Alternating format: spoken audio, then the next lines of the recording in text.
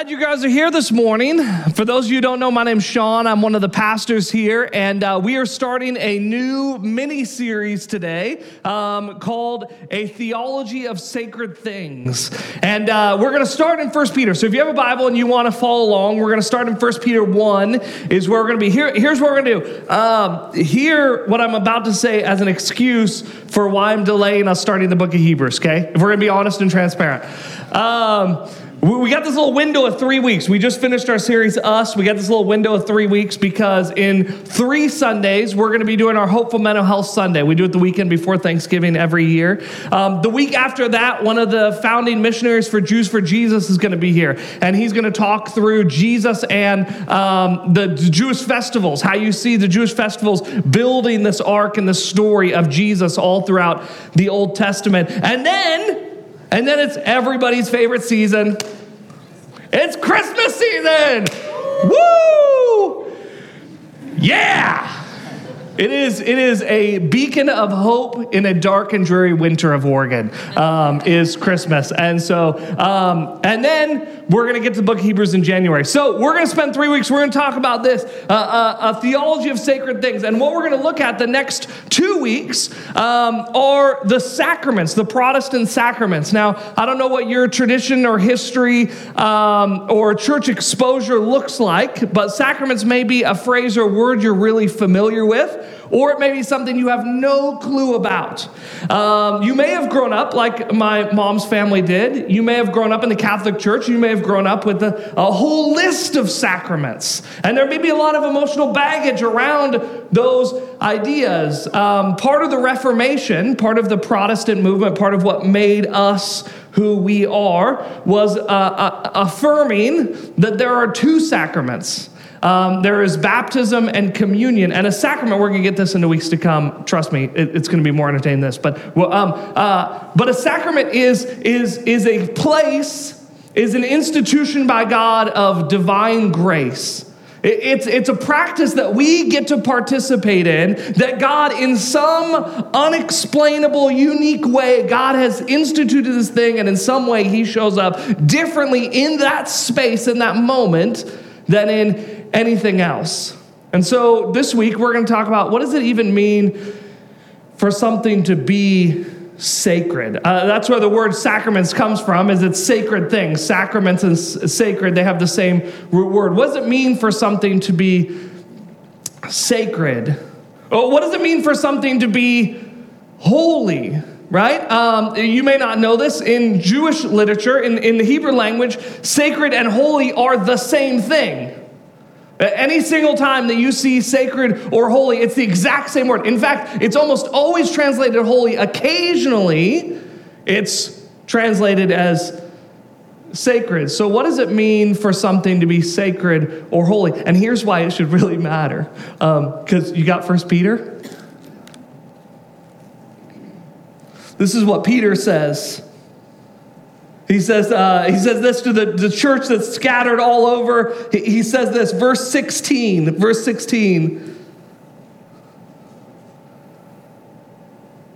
Because it is written, you shall be holy, for I am holy. What does it mean to be holy? Why does it matter? Why does it matter?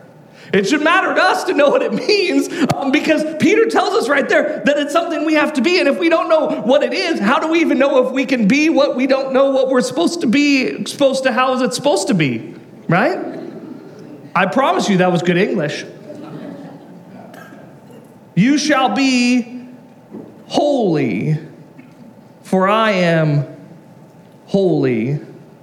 The word holy is a complex word. There's a lot going on, and throughout history, throughout languages, there's times where it's had different types of nuances. Maybe one of the best definitions, though, the working definition we're going to go with as a church, is that something that is holy is something that is utterly unique. Utterly unique. Different than everything else. Completely and totally unlike anything else in the world.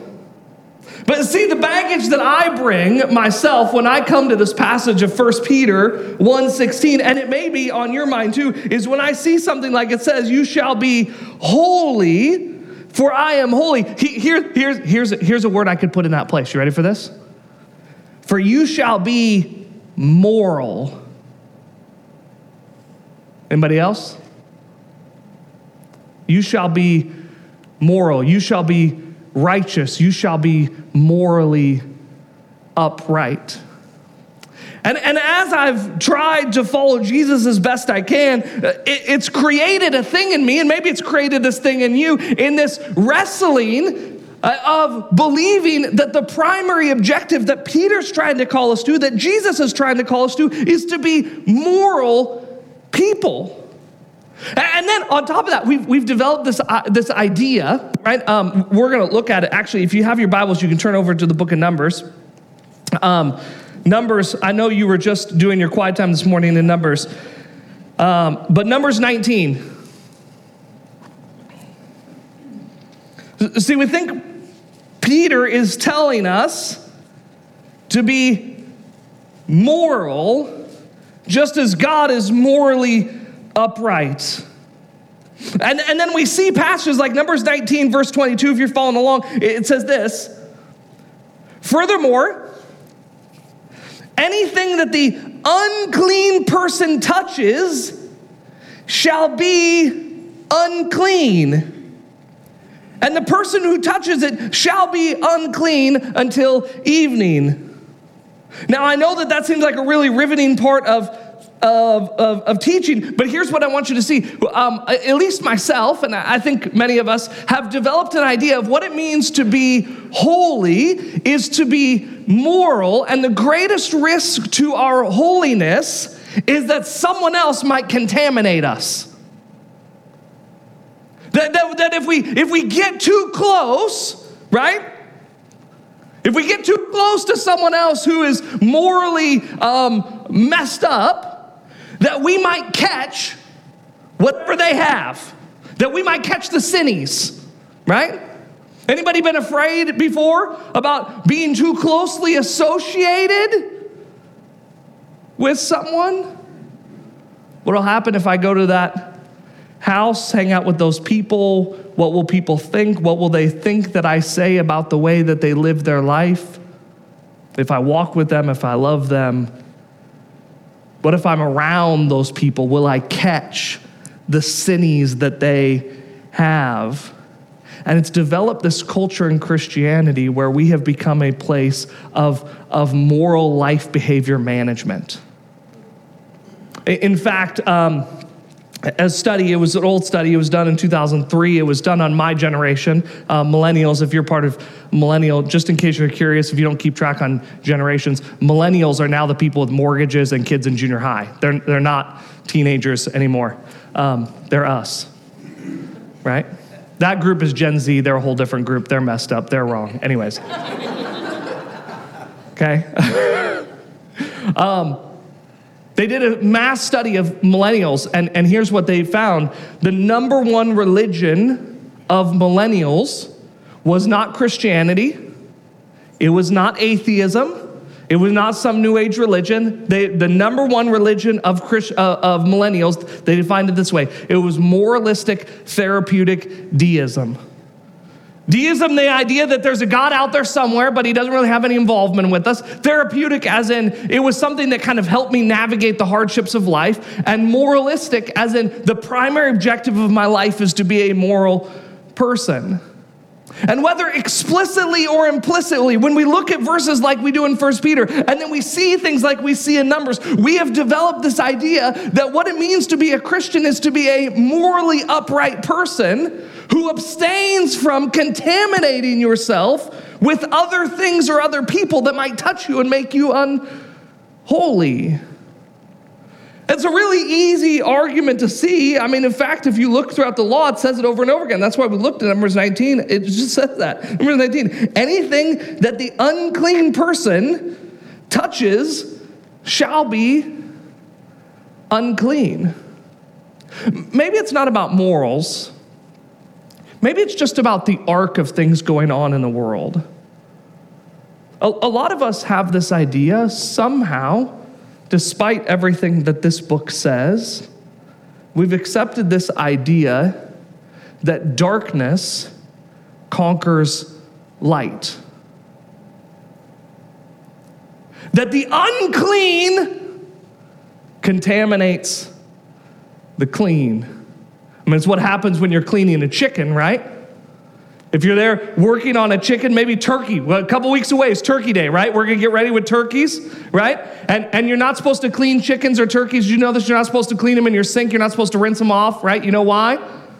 Because all the E. coli that's going to kill every single one of us. How many people do you know have died from E. coli? I think it's just a conspiracy. Anyways. It splatters everywhere. And what does it do when it splatters everywhere? It contaminates everything it touches. And somehow we've developed this idea in our Christian faith that there is this darkness, this dark power, this evil that's winning, that has the power to contaminate clean things.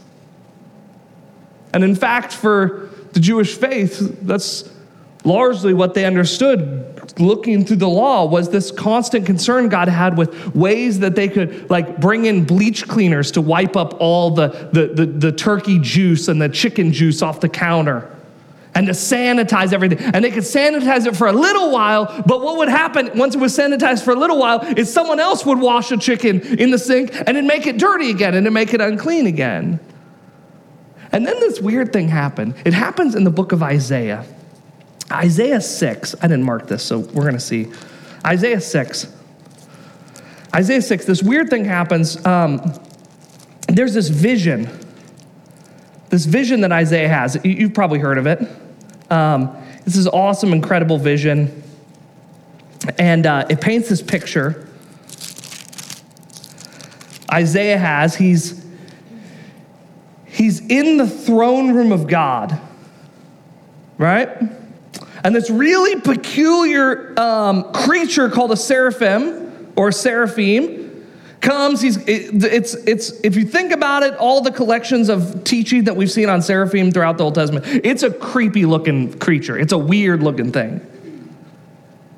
But it says that there are all these creatures, and they were crying out, "Holy, holy, holy!" Utterly unique, totally different as the Lord of hosts.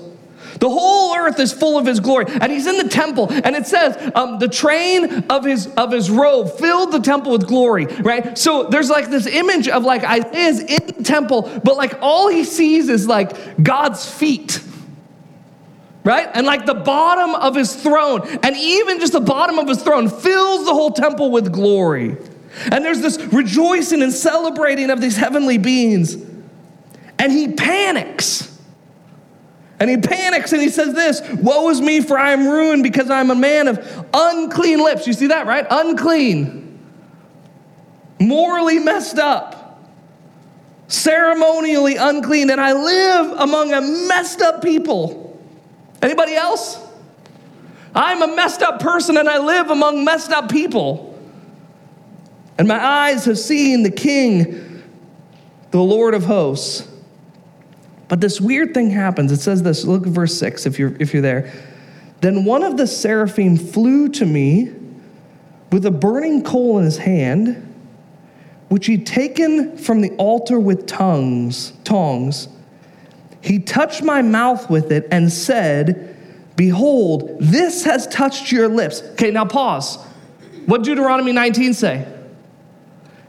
If an unclean thing touches a clean thing, what happens to the clean thing?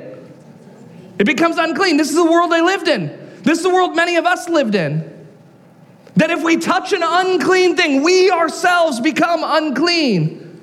That we have to find ways morally to build fences, to abstain, to keep ourselves as far away from all those sinny people over there. Because if those sinny people sneeze on us with their sinnies, then I might get what they have. But look what it says. "Behold, this has touched your lips, and your iniquity is taken away, and your sin is forgiven." It's a really interesting thing. Jewish faith has been around for thousands of years, and a lot of people have written a lot of things. And it's interesting to read the writings that they would write about this, because even some of the smartest theologians of the Jewish faith were confused by this. Like, how is this possible? In the face of uncleanliness, you know what God does? He kills, he destroys, he crushes. That us as mortal beings, that if we touch something unclean, we can become unclean. You've heard it if you've been around church long enough. What happens if the high priest goes into the holy place, and then from the holy place he goes into the most holy place, and he is himself unclean? What does God do to that person? He strikes him dead. In fact, the legend tells us, a legend because we don't actually have like pictures of it, because it was a long time ago. Stories tell us that they would tie a rope around the high priest's ankle so that if he died, they could just drag him out. Right? Because if God strikes him dead, who's next? Right? Who's drawing the short straw to go recover his dead body? Which is ironically interesting to think that you become unclean by touching a dead body. So if they went in to get the guy, they would become unclean as soon as they touched him, and then God would strike him dead. And it just become this like domino until there were enough of them all laid out towards the door that then you could start fetching them. Right?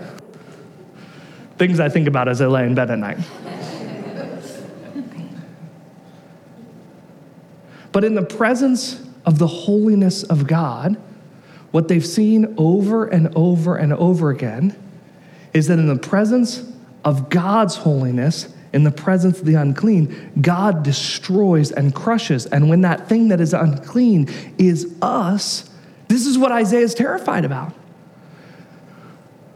But this profoundly unique, weird, shocking, unexplainable thing. Now, just for a moment, try and go there with them. Because for them, up until this point, until the story of Isaiah, every single time something was unclean and it touched something clean, it made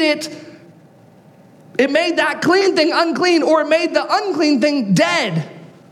You remember there's a story about they're carrying the Ark of the Covenant, and the Ark of the Covenant begins to tip, and it's going to fall over, which in my mind would seem like a bad thing, right? Ark of the Covenant goes tumbling, falls, smashes open. I think God would be unhappy about that. And a man reaches up and he puts his hand on the Ark of the Covenant, the holiness of God, and what does it do to him? Kills him. In an instant, this is the world that they understood. And for many of us, this is the world that we understand. That we could never be honest with God.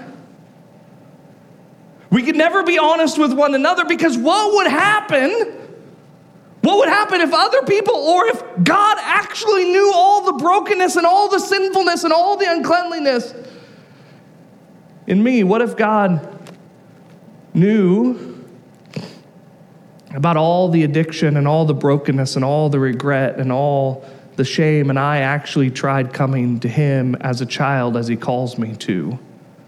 Would he, just like he struck dead this guy, would he crush me? And this is what Isaiah is terrified about, and the Jewish writers are just confused. There were some brilliant Jewish writers, and they just look at this and they go, we don't have a paradigm to make sense of what's going on here. But then Jesus shows up. Jesus shows up, and you can look at a story like in Matthew 8. Matthew 8, it says this: when Jesus came down from the mount, large crowds followed him, and a leper came to him and bowed down before him and said, "Lord, if you are willing, you can make me clean." Now here's what you got to know about leprosy if you don't. Leprosy is a highly contagious skin disease. So not only are there massive moral implications about this man's uncleanliness because he's unclean, because he's diseased, and then they'd have the question like is asked elsewhere of Jesus, was it his sin that made him unclean, or was it his parents' sin, which actually could be an allusion to like generations back, not just his like mommy and daddy, but like 17 generations back, did somebody like not pay their tithe, and so now he's got leprosy, right?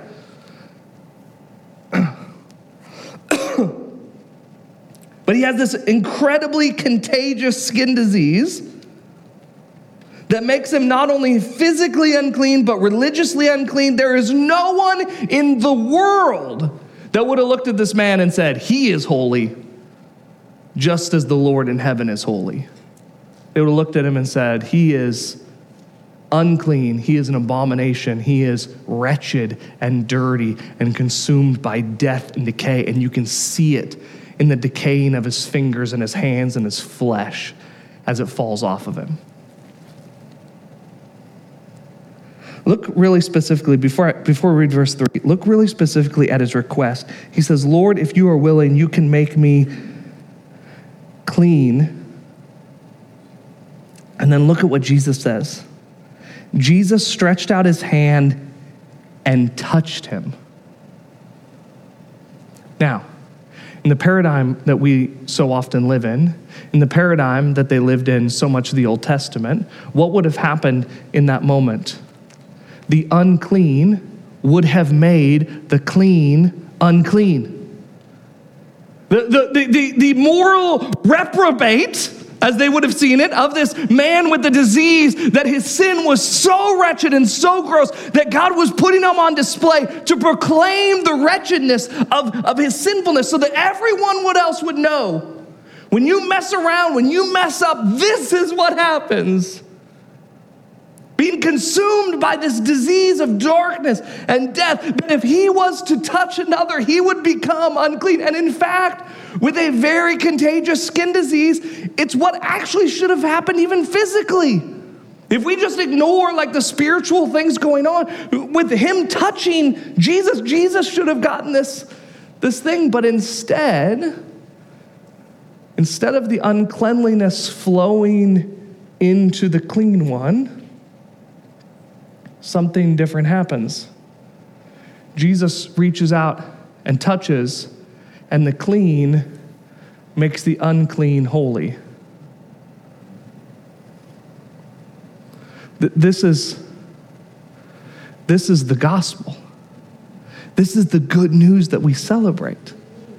That we are busted and broken and sinful and rebellious, and as much as we try, even if we could accomplish every moral feat that God demands of us, then you know what moral error we would have? We'd be prideful. We'd be consummately arrogant and prideful. We'd be as close to Satan in that moment as we could be. But we are wretched and broken and sinful. And Jesus, the clean and holy one, touches the one consumed with disease, and by the power and the holiness and the goodness and the righteousness and the might and the utter uniqueness of Jesus, he makes him holy. Peter, you remember our beginning passage? 1 Peter.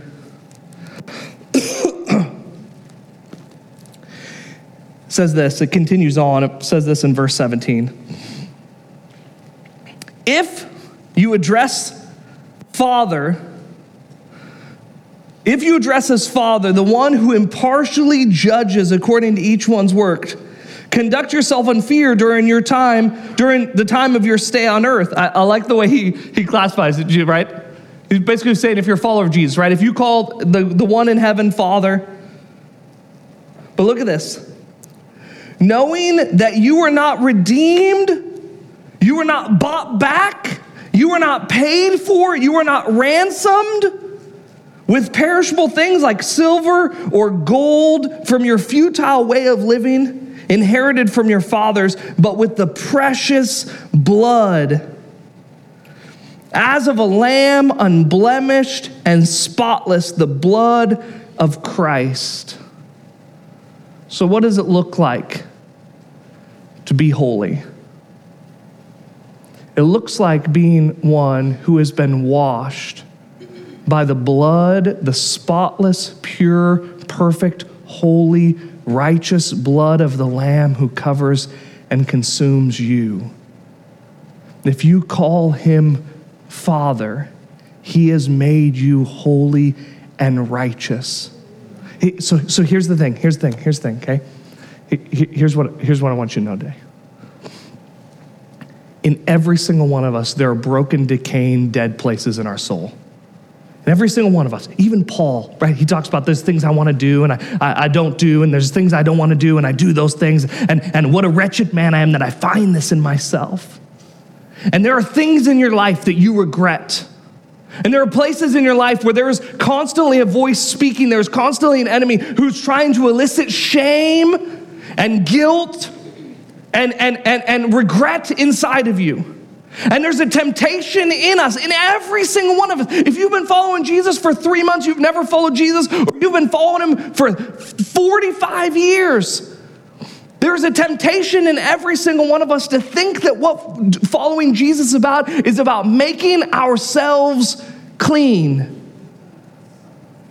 But if there's anything we can learn from the story of Jesus, it is only his touch that cleans us. It is only his holiness that makes us holy. If we call him Father who is in heaven, it is by his Son's blood that we are made righteous. And so today, church, I just hope, I plead, I pray, I beg that you would be honest enough with God, knowing that he is the only one who can heal and redeem the places that are broken in you. He is the only one who can touch and give sight. He is the only one who can touch and heal the sins and the brokenness of your life. Lastly, here's the last thing. There's a really big implication of it. It happens in John. John, he's speaking to the woman at the well, and he says this. Now on the last day, the great day of the feast, Jesus stood and cried out. Here we go. John 7. And he says this. Jesus cried out, and he says, if anyone is thirsty, let him come to me. He who believes in me, as the scriptures say, from his innermost being will flow rivers of living water. So let me ask you some really complicated Bible trivia. Who claims to be living water? Jesus. If you don't know in your church, the right answer is Jesus or the Bible. Just say Jesus. If they look disappointed, say the Bible, and then you're right 98% of the time. From his innermost being will flow rivers of living water. From his innermost being will flow Jesus. From inside of us. It says, verse 39, but he spoke of the Spirit, right? The Spirit of God, the Holy Spirit is in you if you're a follower of Jesus. And by the blood of the Lamb, you've been made clean, spotless, unblemished because of God's goodness poured over you. If he brings life into the dead things in you, if he brings light in the dark places of your soul, it says this, that from your innermost being will flow the rivers of living water. Think about this, okay? Think about this implication, okay? We live in a world, many of us have understood religion in a way that tells us that we live in a world that is constantly being corrupted and decaying because of the expanse of death and destruction and darkness in this world. And then you know what Jesus says? He says there's going to be a day. There's going to be a day where I'm going to put my Spirit in you, and out of you is going to come living water. And out of you is going to come my Spirit. And this Spirit, the Spirit that has the ability to heal and to cleanse and to bring hope and to bring light into the darkness and bring life into dead things, that's going to spew out of you. It's like Jesus is saying there's going to come a day where I'm going to put millions of little fountains of holiness exploding out into creation. I'm going to put all these little springs all over the world, and some of those springs are all going to gather together sometimes, and those springs are all going to get together, and that little like trickle of a spring of my Spirit coming out is going to be like a fountain exploding out, healing and bringing hope and bringing life, praying the prayer over and over and over again, thy kingdom come on earth as it is in heaven. Listen, church, this is our calling. We are not defeated. Jesus is restoring and redeeming everything that is broken. He is healing what is dying. He is bringing life to what is dead. He's bringing light to what is dark, and he's doing it because he's placed you in the job he's placed you. That in that little cubicle, there might be a little spring of life and holiness spewing out into that office. He's doing it because he put you in that home, in that family, so that in that little spot, there might be just this little, and some days it's just a dribble. Can we be honest? Some days the only amount of Jesus I can get out of me is just like a little couple dribbles of a leaky faucet. But he's placed you in the neighborhood, in the job, in the family, with the people, so that we, as a people, might be a conduit of his living water that brings healing and hope and grace and mercy and life and holiness and goodness to what is broken and dead. May we be those living springs of life in an arid and dark and broken world.